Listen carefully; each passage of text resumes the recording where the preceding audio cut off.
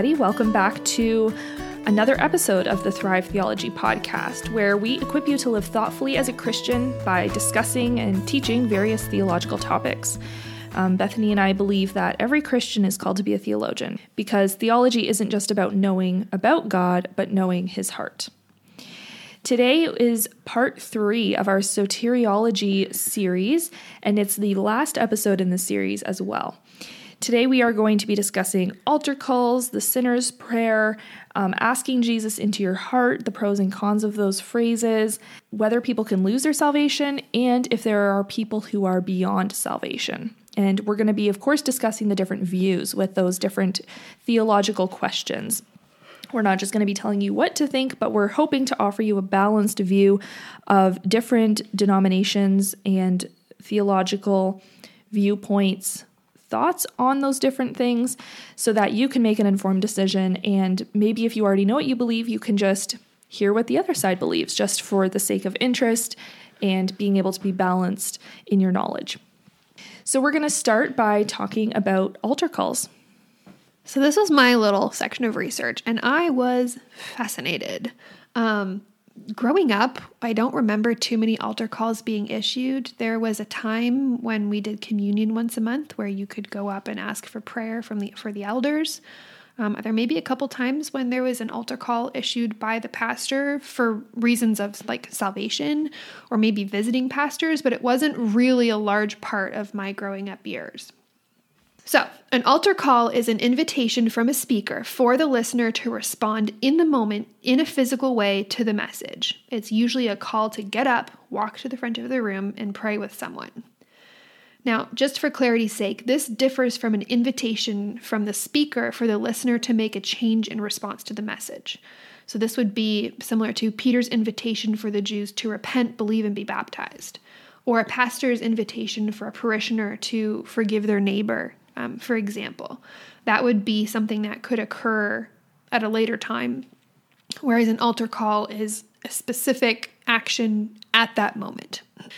Before the Second Great Awakening in the early 19th century, there were no altar calls. We just talked about the pastor and revivalist Jonathan Edwards in our recent episode. He would never have issued an altar call, and the people who were with him a part of the First Great Awakening, they did not do altar calls either. In the Second Great Awakening, the revivalists were looking to bring revival to the old dead churches in their care. In doing so, they were looking for new ways to effect conversion, repentance, and heart change. In the past, these pastors had waited to see the fruit of a person's conversion before declaring their methods a success. Often, they wouldn't even know who the converts in the service were because there was no visible reaction or sign, aside from maybe crying or, facial expressions. In fact, George Whitefield would typically wait 1 year to see the life changes in a person before claiming them as a convert or declaring them to be a convert. And so these pastors were looking for a way to measure the success of these new methods, and the altar call was a solution. Altar calls were first used by the Methodists. So remember that the Methodists came out of John Wesley's Anglican roots. Anglicans had an altar at the front of the church where the Eucharist was presented. Methodists began using this space to pray with people who were under conviction, calling people to walk to the altar. It was more of a proto-altar call. In the 1820s and 30s, Charles Finney brought altar calls to the wider Christian community. One of his new methods was called the anxious seat. He would say at the end of his message that if anyone was anxious or under conviction, they should come and sit in a specific seat, and a worker would pray with them. This response of a person to the gospel message was seen as a means of measuring convert numbers. One problem with the original use of the altar call is Finney's theology of salvation. Finney believed that salvation was directly tied to obedience and piety. Charles Finney was a moralist and taught that moral actions were necessary for revival and salvation. He believed that the moment a Christian sinned, they were back under God's eternal condemnation, and that they needed to repent and respond anew to the gospel. He said, quote, "The Christian therefore is justified no longer than he obeys, and he must be condemned when he disobeys. In these respects, then, a sinning Christian and an unconverted sinner are on precisely the same ground." So this is heretical, but you can see how this would make altar calls a much more serious and effective method, as people would constantly be re-responding to the gospel to regain their salvation. They were rededicating their lives to Christ over and over and over. It was also very emotional, and because of the theology of salvation that Charles Finney taught, it was very fear-driven as well. The altar call was adopted mostly by revivalists and the holiness movement leaders, leading into the late 1800s and early 1900s. But at the time, there were many leaders who did not agree with altar calls. Charles Spurgeon thought it was superstition and ritualism. Another London preacher, Martin Lloyd-Jones, had an experience of seeing a person visibly affected by his sermon, but didn't ask him if he wanted to talk.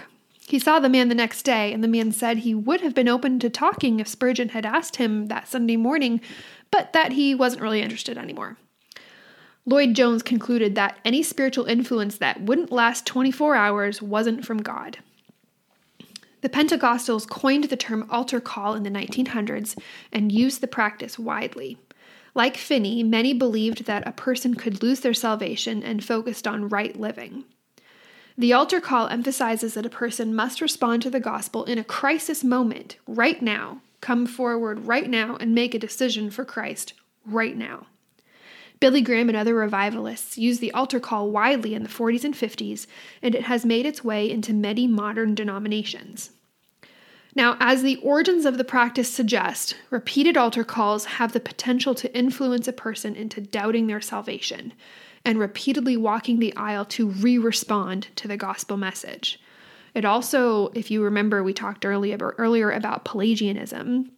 Finney believed that it was indeed possible to say no to sin, so you could potentially be sinless for your entire life on earth.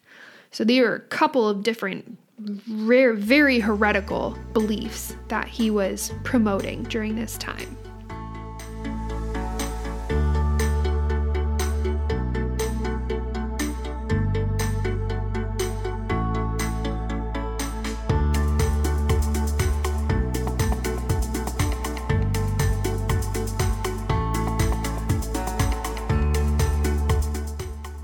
So in modern times, altar calls are also used to bring people to the front so that they can meet and pray with pastors and elders. It's not necessarily used for salvation conversations, but can be used for other spiritual matters in the person's life as well. And Bethany, like I know you said you don't remember ever doing altar calls, but I think you will remember if I mention this to you, that there were always altar calls at the youth conferences we attended when we were teenagers. Oh, you're right. And we attended Acquire the Fire as teenagers. That was just like, that would be in our area. That was like the big youth conference everybody went to every year. Drive to Toronto. Yep, until they kind of imploded. Something happened there. So we didn't have Acquire the Fire anymore, but every weekend there was always, the gospel was always presented at some point, but there was this emphasis on like rededicating your life to Jesus.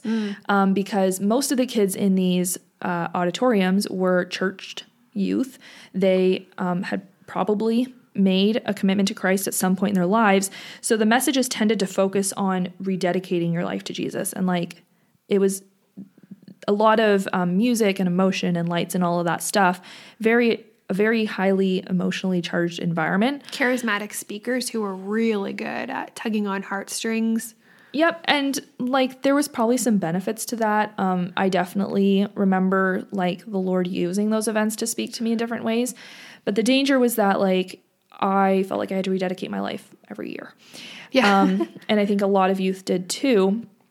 And then, of course, you go home and you kind of come off of that spiritual, emotional high, and your life is kind of the same. And you're like, what's going on? So that's just an example of kind of the altar call and like how, although it was used with good intentions, I think sometimes that didn't fully play out and come across in a way that was helpful necessarily to everybody in the room.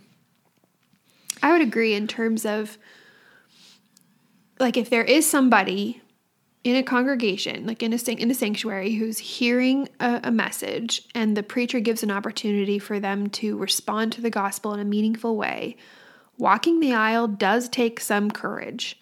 So it very well could be seen as this person is serious about what they're doing. And so I'm sure there were people who were legitimately saved for the first time at those youth conferences. Yep. But there are a lot of people who were also going to do rededication or to just do work with the Lord. And I don't think that's wrong. Like right now at our church, we're not doing the altar calls on Communion Sundays just because of the COVID logistics of getting people up to the front and back, and it's just not happening. And I kind of miss those. There's been a couple times where there's just been an issue in my life that I wanted to have some prayer for, and going to meet with our elders who are at the front, that was a convenient and spiritually important time in my life, which was helpful. But I don't know if they've necessarily been used for salvation calls, particularly very much. So we do have some takeaways from this history of altar calls. The first is that in the early church, people responded to the gospel by getting baptized, not by walking to the front of a room. So we should be aware of this when using altar calls for salvation messages. Again, doesn't make them wrong, it's just something to be aware of. Altar calls are not inherently wrong, but they can be used in ways that are a little bit concerning. Conversions that are tied to a crisis moment through an emotional response are not necessarily suspect. After all, our emotions were created by God and are good, but we do need to just be aware of concerns. And like some of the others pointed out, like Martin Lloyd-Jones, this can really result in false conversion and sometimes even a false assurance of salvation. God's redeeming and saving work in a person's life are not reliant on a one-time emotional walk down an aisle, and this simple action alone does not confirm a person's salvation. Ultimately, when used with caution and led by the Spirit, altar calls and similar practices can be used effectively. And now for asking Jesus into your heart. This phrase refers to the act of becoming a Christian and is commonly used with children. The phrase itself does not appear in Scripture, and there are few passages that even hint at the wording.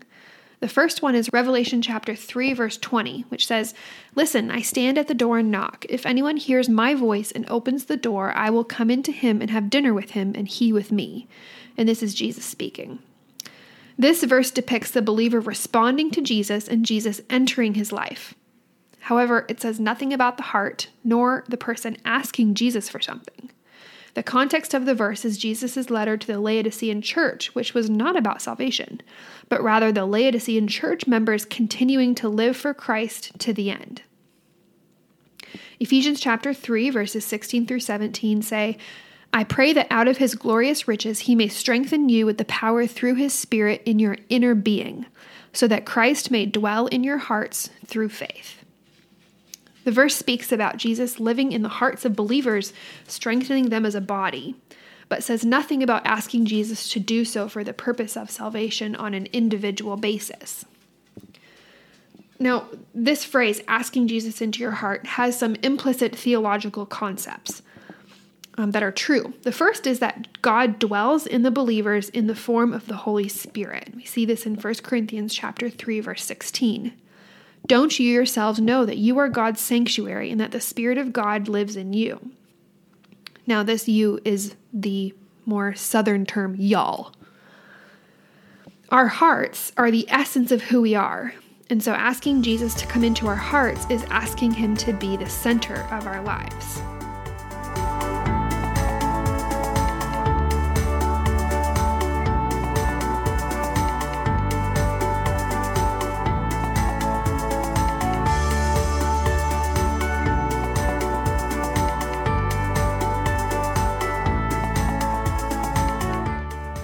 One issue with the phrase asking Jesus into your heart is that it can fall short of conveying other parts of the gospel.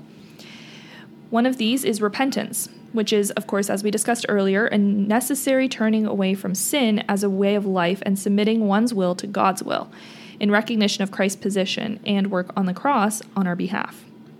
It also tends to underemphasize Christ's lordship. An important aspect of the gospel message is Jesus' kingship over everything, and this was God's plan from eternity.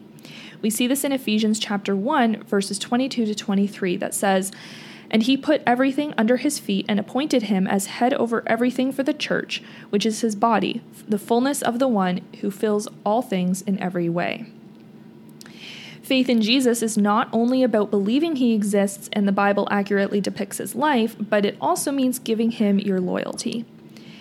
Felicia Mason-Heimer puts it this way, quote, "To put faith in someone is to be loyal to their cause, to attach yourself to them, and in Jesus' day, to submit to their leadership." This can also hint at syncretism, meaning merely adding Jesus to your life rather than giving him his proper place at the center. You're inviting him into your heart to be another part of your life instead of saying, I'm going to reorient my whole life around the Lordship of Christ. It can also downplay the indwelling of the Holy Spirit. The Bible talks about all three members of the Trinity dwelling in the believer, not just Jesus. We see in Acts chapter 2, verses 1-4, that the Christians at Pentecost were filled with the Holy Spirit. In Colossians chapter 1, verse 27, Christ is said to be in all of his people. And in 1 John chapter 4, verses 13-15, we see that God remains in the believer. He abides with him. Now, there are some issues with this phrase, like we've said. In modern culture, the heart is the seat of a person's emotions, rather than the Hebrew definition being the essence of a person's intellect, will, and emotion. The Hebrew definition would infer Jesus being the center of a person's entire being. That Hebrew word would be nephesh. Also, the Spirit is active in the saving work of the believer. He's not passively waiting to be asked to come in. It also simplifies salvation so far as to water down certain aspects of the gospel and perhaps give a person a false sense of eternal security. With all of these concerns in mind, we hope that it's clear that there are some issues with using this phrase, especially with children. Maybe perhaps a better term would be asking Christ to be the Lord of your life, or asking Christ Jesus to be the Lord of your life. That would seem to encompass more of these aspects of salvation that would give a person a better idea of just what it is that they're agreeing to do. Now we're going to attempt to answer the question, are there people who are beyond salvation? The term for a person who is beyond salvation is reprobate. This question has slightly different answers depending on your theological framework. The Reformed, or more specifically Calvinist perspective, is that God planned for some people to be saved and some people to not be saved. This distinction was not based on the foreseen sins of the person, but instead it was to show God's grace through the saved elect and his justice towards the non-elect damned people. Thus, there are people who will not be saved, no matter what, because God has decreed it to be so. Technically, they are the reprobate, but we do not know who these people are and are called to preach the gospel to all people, so it's not up to us to decide who is reprobate and who is not. The Arminian perspective is on the other end of the spectrum, and it states that no person is beyond salvation. However, many will choose to reject Christ's offer and receive eternal damnation. In their punishment, God receives glory for his justice towards them. Now, the other thing to just point out and remember is that we have examples in history of the worst sinners encountering Christ, repenting, and being saved, the Apostle Paul perhaps being one of the most famous. Next question. Can a person lose their salvation? In the Roman Catholic Church, there are two different types of sins, venial and mortal sins. Venial sins are smaller and don't put your salvation in danger, but mortal sins can keep you out of heaven if you die before repenting. In conditional salvation, which would be the more Arminian view, someone who has made a decision for Christ can later choose to reject him.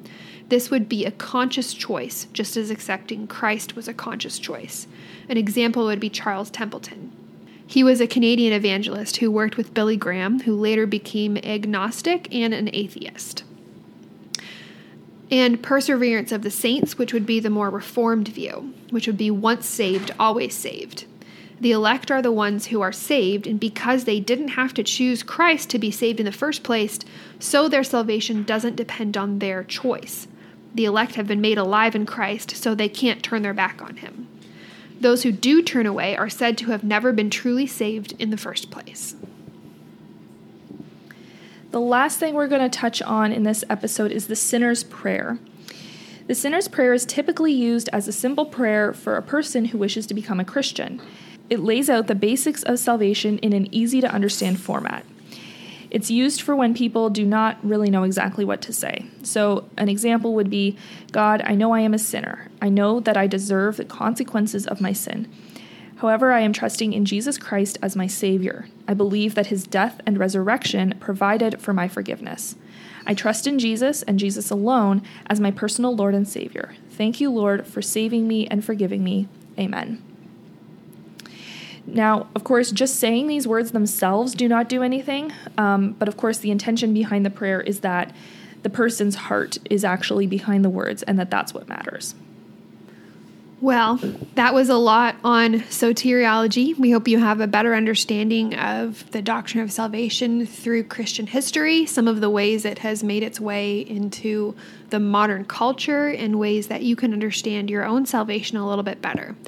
As always, if you have questions, you can let us know. We'd love to talk with you about it. We have a couple of recommended resources, and as always, they will be in the show notes. We will see you next time for our season wrap-up episode. Bye. Thanks for tuning into the Thrive Theology podcast. If you enjoyed this episode, don't forget to leave us a rating or review. For show notes, resources, blog posts, and a complete archive of episodes, visit us at thrivetheology.com. And you can follow us on Instagram at Thrive Theology. We'll chat with you next time.